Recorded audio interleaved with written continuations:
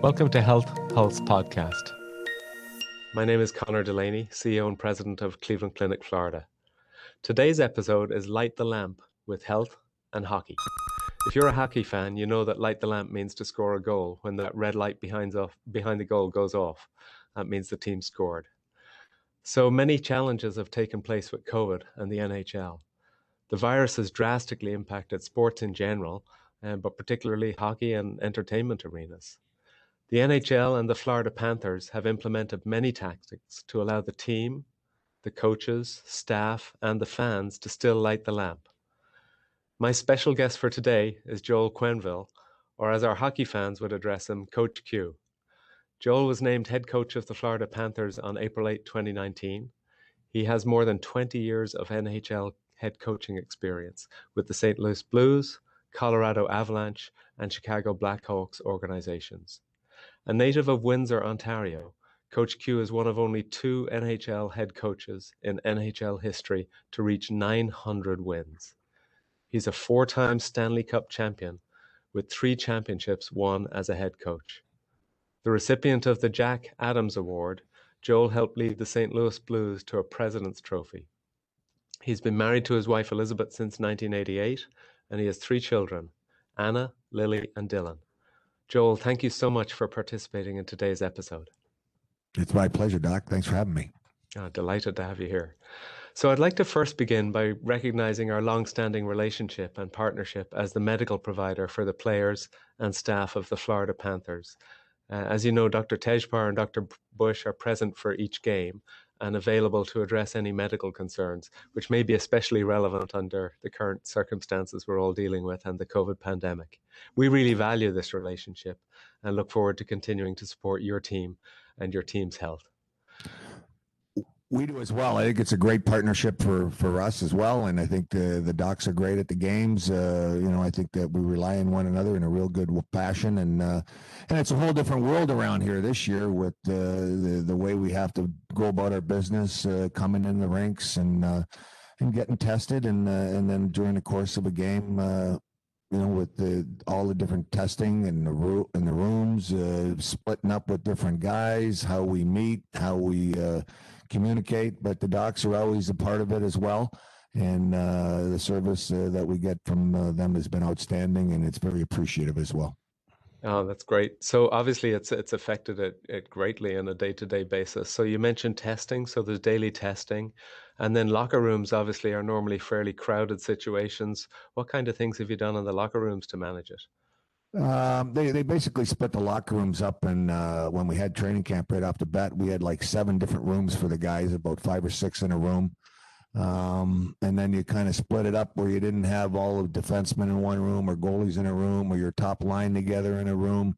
So we kind of balanced that out. And as we've gone along here and gotten down to the numbers of training camp, we have a taxi squad that has 6 or 7 guys in it, and so we have a few extra players around, and they have different practice times. Sometimes, like today, we practiced everybody together. When we meet, we have 2 different groups. Sometimes they're in 3 different rooms, 4 different rooms. Now we're down to 2 rooms.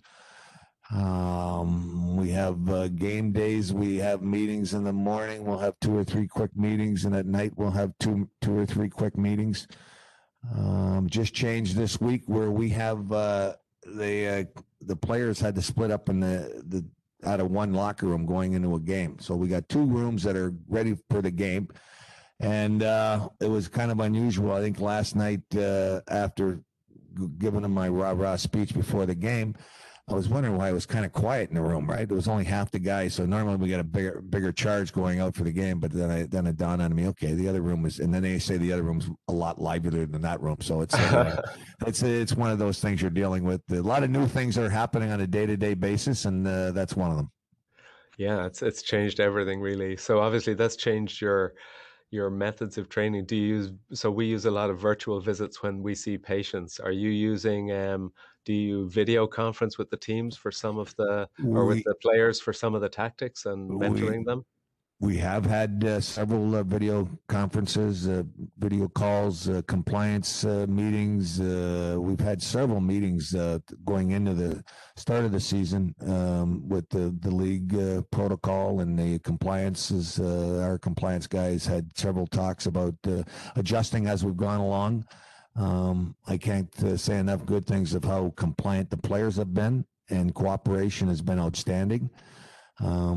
Just from going on a day off. Normally, you don't have to come to the rink on a day off, but on the day off, guys are coming into the rink to get tested, and then they go home, and it's not a traditional kind of a day off, but it's a the guys they go about that like it's part of the deal here. So it's all part of it. Guys have been coming in with a good attitude. No matter we're not allowed to complain this year. No matter what happens, you got to find solutions. We're all about finding it, being nimble, and getting through it. It's all about teams, and obviously, when you've got a highly functioning team like yours, that's a good place to be starting and communicate from. But high-level sports like you're coaching and the players are playing is pretty high-stress environment. Do you find does that make the coaching side of it more stressful, or for the players, is it more stressful? Or have they been able to manage that side of it? Because in healthcare, we're noticing a significant increased effort, and people are more burnt out, and it's actually been really challenging to deal with. What That's about for sports? That's a good question, and I think that the newness of this season of when we're on the road, you're on the road together all day long for 5 or 6, 7 days on these trips. We're playing two teams, or you're playing the same team twice in a row. Usually, you got a road trip playing 4 games, so you're not traveling as much. You're in the hotel constantly, or at the rink constantly. So you're around one another in a way where so you're constantly together, and it's like your family. So I think that as opposed in the past where you get on the road, you get to go out and go for dinners, and you get you go with different groups as you go along here. But I just think that being in the hotel the whole time, that's a little bit different. And when we're at home here, it's not like we're going out as much or going out at all. And so you're confined to the rink and home. And so when we come to the rink, we do our business. And one of the rules is this week they even cutting down our hours coming to the rink, and try to tighten that schedule up. That instead of being here, some guys would be here 4 or 5 hours before the game, generally around 3 hours before the game. They've cut that down to about an hour and a half. So it's just being following the guidelines. And but certain guys have their protocols or their routines or regiments going into a game, and that's been something they've made a little adjustments on that as well. Yeah, I think it means that when we all get to spend less time in person with each other, those few minutes that we do have are even more important and have to be quality time. Now, I know you've set up some other protocols to try and help the team, and you have a taxi squad. What really does that entail? A taxi squad, you got a 23-man roster. And this year with COVID, you can have up to 4. You need minimum of 4, up to 6 people on your taxi squad.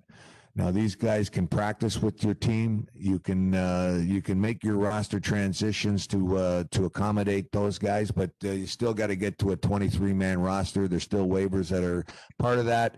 But basically, we've had a situation here where we want to incorporate everybody to be a part of it. For the most part of all the guys that have been in the taxi squad, just about everybody's had a chance to play. We had several roster moves as well.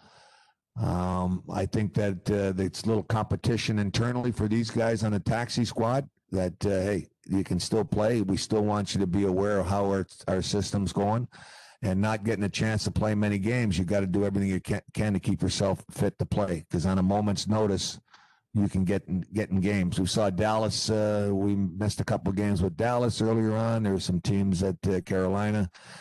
Sometimes you get some guys coming in that you haven't heard of. That could have easily happened to us. We haven't missed any games on our, I don't want to say fault, but on our cause. But we've missed 4 games, and in some of those games, we could have, if they were games played, I mean, maybe we would have saw some of their taxi guys. But some of our taxi guys are on the squad, many of them have played at least a game or two. So that's it's increased. It gives you an idea. It increased your roster positioning if you do get hit with the virus, and basically if you do get hit with injuries and a really compact schedule. And now we got even more compact schedule with the games we had to reschedule from the 4 we missed. Yeah, it's certainly compacting the schedule. I'm sure that makes it really complicated. And if you've got these challenges around training time, and there must be consequent challenges with some of the tactics when you get on field. And also, I know in some other sports they're worried about injury rates, that the players don't have as much time to train, and they're worried about with the compressed schedule and less time to train, there may be more injuries. Are you guys having trouble with that at all?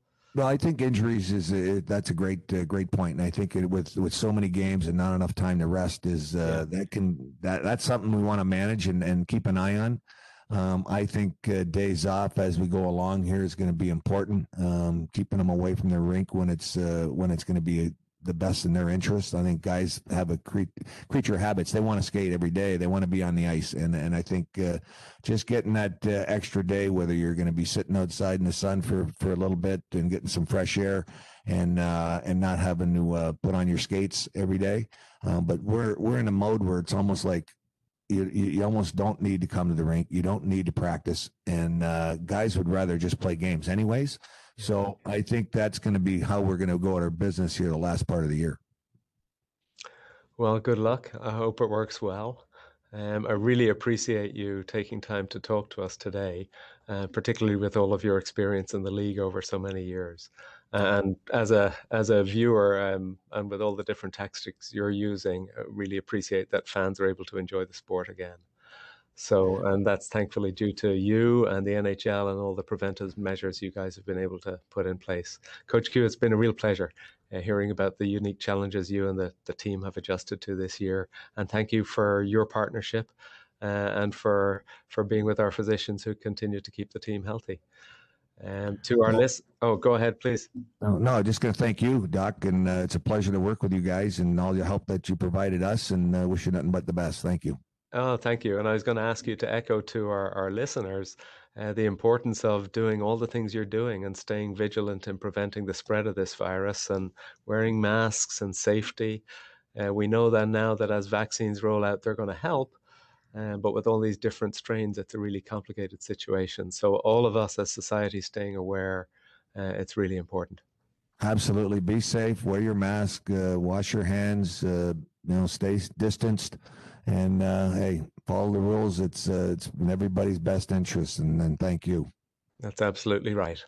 And to the listeners, please visit mychart.clevelandclinic.org, and that'll help you stay up to date in regards to vaccination and distribution.